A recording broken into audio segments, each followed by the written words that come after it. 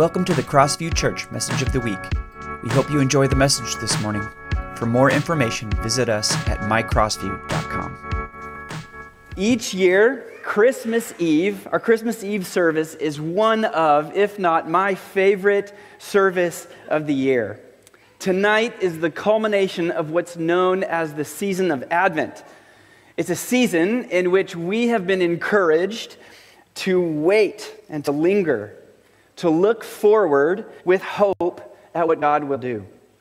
If you've joined us for our series, we looked our first few weeks in the series of Advent at Old Testament prophets that are pointing the way to Jesus, talking about the hope that is needed and what's to come. We've talked about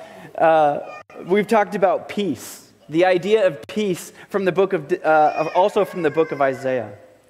A peace that gives those who are lost and wandering direction and purpose. It's a peace that turns, we talked about, enemies into friends, warriors back into farmers. We've talked about what it's like to once again join in with the heavenly song. The song that we once knew at the very beginning of the story, but that once sin and evil came into the world, it broke our song with God, and we lost the harmony, and Jesus comes to renew that song, to write a new song, and invite us back to sing with God, walking step by step. Again, joy to the world, the Lord is here. We've talked about all of these ideas over these last few weeks. Tonight, like I said, is the culmination. We come to the culmination of this journey over these last few weeks, and tonight is about celebrating the joy and wonder of the way that God has rescued us all. Tonight is about celebrating that God, in His love for us, as it says in the book of John, put on flesh and moved into the neighborhood. That is, in fact, one of the unique things about the Christian story. It's the story of a God Himself who, in the person of Jesus, comes down to us. He has a voice. He has a face. He walked on our streets and He breathed our air. He came to us to find us right where we are and offering us a way back to Him. Praise the Lord. Let's pray. Heavenly Father, we gather. We just sang a few songs together. Songs that are dearly loved about who you are. Thank you for what you've done for us. And in these next few moments, can we just pause and will you speak to us in deeply meaningful ways? Touch our heart, touch our mind. Draw us to yourself.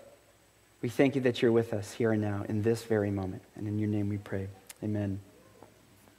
Well, I want to highlight a scripture passage that we looked at this last Sunday, but this time I want to point out two words that will help us reflect on what Jesus' coming at Christmas is all about. So we're going to look one more time at a fairly familiar passage of scripture in Luke chapter 2, verses 1 through 14. I'm going to read it. You'll see it on the screen. It goes like this. At that time, the Roman Emperor Augustus decreed that a census should be taken throughout the Roman Empire. This was the first census taken when Quirinius was governor of Syria. All returned to their ancestral towns to register for the census.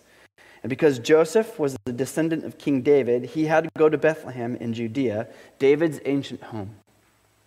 He traveled from the village of Nazareth in Galilee, and he took with him Mary, to whom he was engaged, who was now expecting a child. And while they were there, the time came for her baby to be born, and she gave birth to her firstborn son.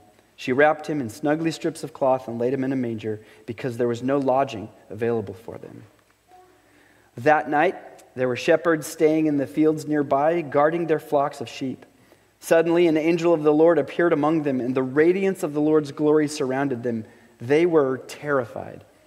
But the angel reassured them. "Don't be afraid," he said. "I bring you good news that will bring great joy to all people. The Savior, yes, the Messiah, the Lord, has been born today in Bethlehem, the city of David, and you will recognize him by this sign. You will find a baby wrapped in snugly strips of cloth, lying in a manger." I love that passage. I don't know about you, but I love it, and it's one that we know we typically hear around this time of year. So I'm not sure how this season goes for your family at your house, but we Wellsteads have not had a very consistent practice of putting Christmas lights up on our house. I'm usually very busy in the Advent and Christmas seasons, and we just have not made a lot of time for that over the last years. We haven't made it a priority. I think we did once several years ago, but I can't really remember. So it's just not something that we haven't done very often. All of that changed this year. This year, our son Michael really, really wanted lights on the house. He kept asking, Dad, can we put lights on the house? So I went and got the lights that we had plugged in, they don't work. Everybody knows that. You're just like, okay, they worked last year. Are they going to work this year? No. So we had to go get some new lights, but he kept asking, and I loved it. He had this vision for lights all over the place. He's got a big vision about what this could look like in the years to come. Well, I'll say we certainly won't win any lighting competitions this year. But Michael, Addison, and I got on the roof and put up a few Christmas lights around the parsonage. Maybe if it's dark enough on the way out, you can see the little bit that we did. It's a lot of fun. And I think that we'll continue that tradition, hopefully seeing it grow some each year. Maybe now it'll have to because I've said something about it to all of you. Michael can be like, hey, remember what Dad said? Yeah. Christmas lights are a fun and festive thing. We have some lights on the church just outside in the carport and obviously inside the church as well. For the last 4 weeks, the most persistent symbol of this season for us has been light. We do this by lighting one of our Advent candles each week. While they're not extremely bright compared to everything else, they represent a larger light in the darkness of our world. We were reminded way back in the first week of Advent that we don't despair in the darkness of our world, but we look forward with hope because of God's rescue in Jesus. So, what we do is we light one candle each week, pushing back the darkness one wick at a time. As we get closer to the celebration of the light that comes into our world. Advent may begin with a recognition that things are desperate and we need help. But we also recognize that we don't stay desperate in the dark. As we look at this wonderful passage that we just read together, one that most of us have probably heard before, if not many times, I'm struck by the timing of Jesus' arrival. And I don't mean the age in history or the season of the year. What I'm struck by is the time of day in which and the hour at which Jesus' coming occurs. The only two words that were given about the timing of his arrival in this passage are that night. That night, there were shepherds in the field, staying in the fields nearby, guarding their flocks of sheep. And suddenly an angel of the Lord appeared among them, and the radiance of the Lord's glory surrounded them. They were terrified. But the angel reassured them, don't be afraid. He said, I bring you good news that will be great joy to all people. The Savior, yes, the Messiah, the Lord, has been born in Bethlehem, the city of David. And you will recognize him by this sign. You'll find baby wrapped in strips of cloth lying in a manger. In the thick of night, in the midst of the darkness of our world, that is where the light finds us. It's incredible. One of the most well-known, another really well-known passage of Scripture for this season comes from Isaiah chapter 9. We've looked at this a couple of times over these last few weeks. One that, again, you will know as well. But you start to recognize how powerful this idea is, that Jesus, the light of the world, comes to us in the midst of our darkness. Isaiah 9, 2-3 says, the people who walk in darkness will see a great light. For those who live in a land of deep darkness, a light will shine. You will enlarge the nation of Israel, and its people will rejoice. They will rejoice before you as people rejoice at the harvest, and like warriors dividing the plunder. In chapter 9, Isaiah tells of a child who will be born, who will save the world. And it's a surprising announcement. Back then, the context, it comes to a rebellious people in a very dark time, and they're desperate for some hope. There was war, unrest, there was no peace in the world, darkness was palpable. That sounds familiar, doesn't it? And as we read through the Scriptures, we often see the symbolism of darkness. It's an easy one for us to relate to. We understand what darkness is and what the experience of it. In the Bible, darkness usually refers to one of two different things. The first is not knowing or human ignorance, as in we were left in the dark. The other, it often refers to evil, sin, and death. The human condition that starts in chapter 2 of the story. One thing we know for sure is that the symbolism of darkness resonates deeply with our experience. But there is another theme all throughout Scripture that we see as well, and I bet you can't guess it. It's the light. Light is a part of the biblical story from the very beginning. In the storyline of Jesus, we discover that God is always bringing light into dark places, clarity and truth. Into the dim shadows of the brokenness of our world. You can see it's in Jesus that both not knowing and the evil and the darkness of this world are taken care of. Truth and salvation. Praise the Lord. One author I read wrote this, that it's in the night that our vulnerabilities surface, that our fears are most palpable. In the silence of the night, we often confront the questions that linger in the depths of our souls. And yet it is precisely in this darkness that the light of Christ pierces through, bringing assurance, comfort, hope, and salvation. The light of the world. Isaiah saw a different future and penned the words that have captivated our hearts for generations and told of the hope that we have in Jesus. When Isaiah told of the coming of the Prince of Peace, he spoke of the light that dispels all darkness. The people who walk in darkness will see a great light. For those who live in the land of deep darkness, a light will shine. What hope! Another commentator I read this week wrote this. He said, as Jesus chooses to show up in the middle of our darkness, a stubborn flicker of resistance, a defiant spark of hope, passed from one person to the next. This light advances, and the darkness is forced to retreat with no place left to hide. Jesus is the light that dispels the shadow that lurks in the human heart. From the garden to the Gospels, from the Great Commission to the great city, the New Jerusalem, God has been, is, and will be lighting up human hearts and lighting up the world. That's what we celebrate today. That's what we celebrate at Christmas. Another one of my favorite quotes is by an author named Brennan Manning. If you've been with us before, you will have heard these because I love this quote and I love this author. And it's one, again, that it's a reflection that we read each year around this time. He talks about Jesus coming down to us. The love that descended to Bethlehem is not the mild-mannered love of a good-humored God, but a burning fire whose light chases away every shadow of darkness, floods every corner, and turns midnight into noon. This love reveals sin and overcomes it. It conquers darkness with such forcefulness and intensity that it scatters the proud, humbles the mighty, and feeds the hungry. And all of this lays as a little baby in a feeding trough of an animal in the little town of Bethlehem. Jesus is the light that comes into the darkness of this world. Jesus even uses this language about himself later in the book of John. This is great. In John 8, verse 12, he says this. Zoe, can you go to that next slide for me?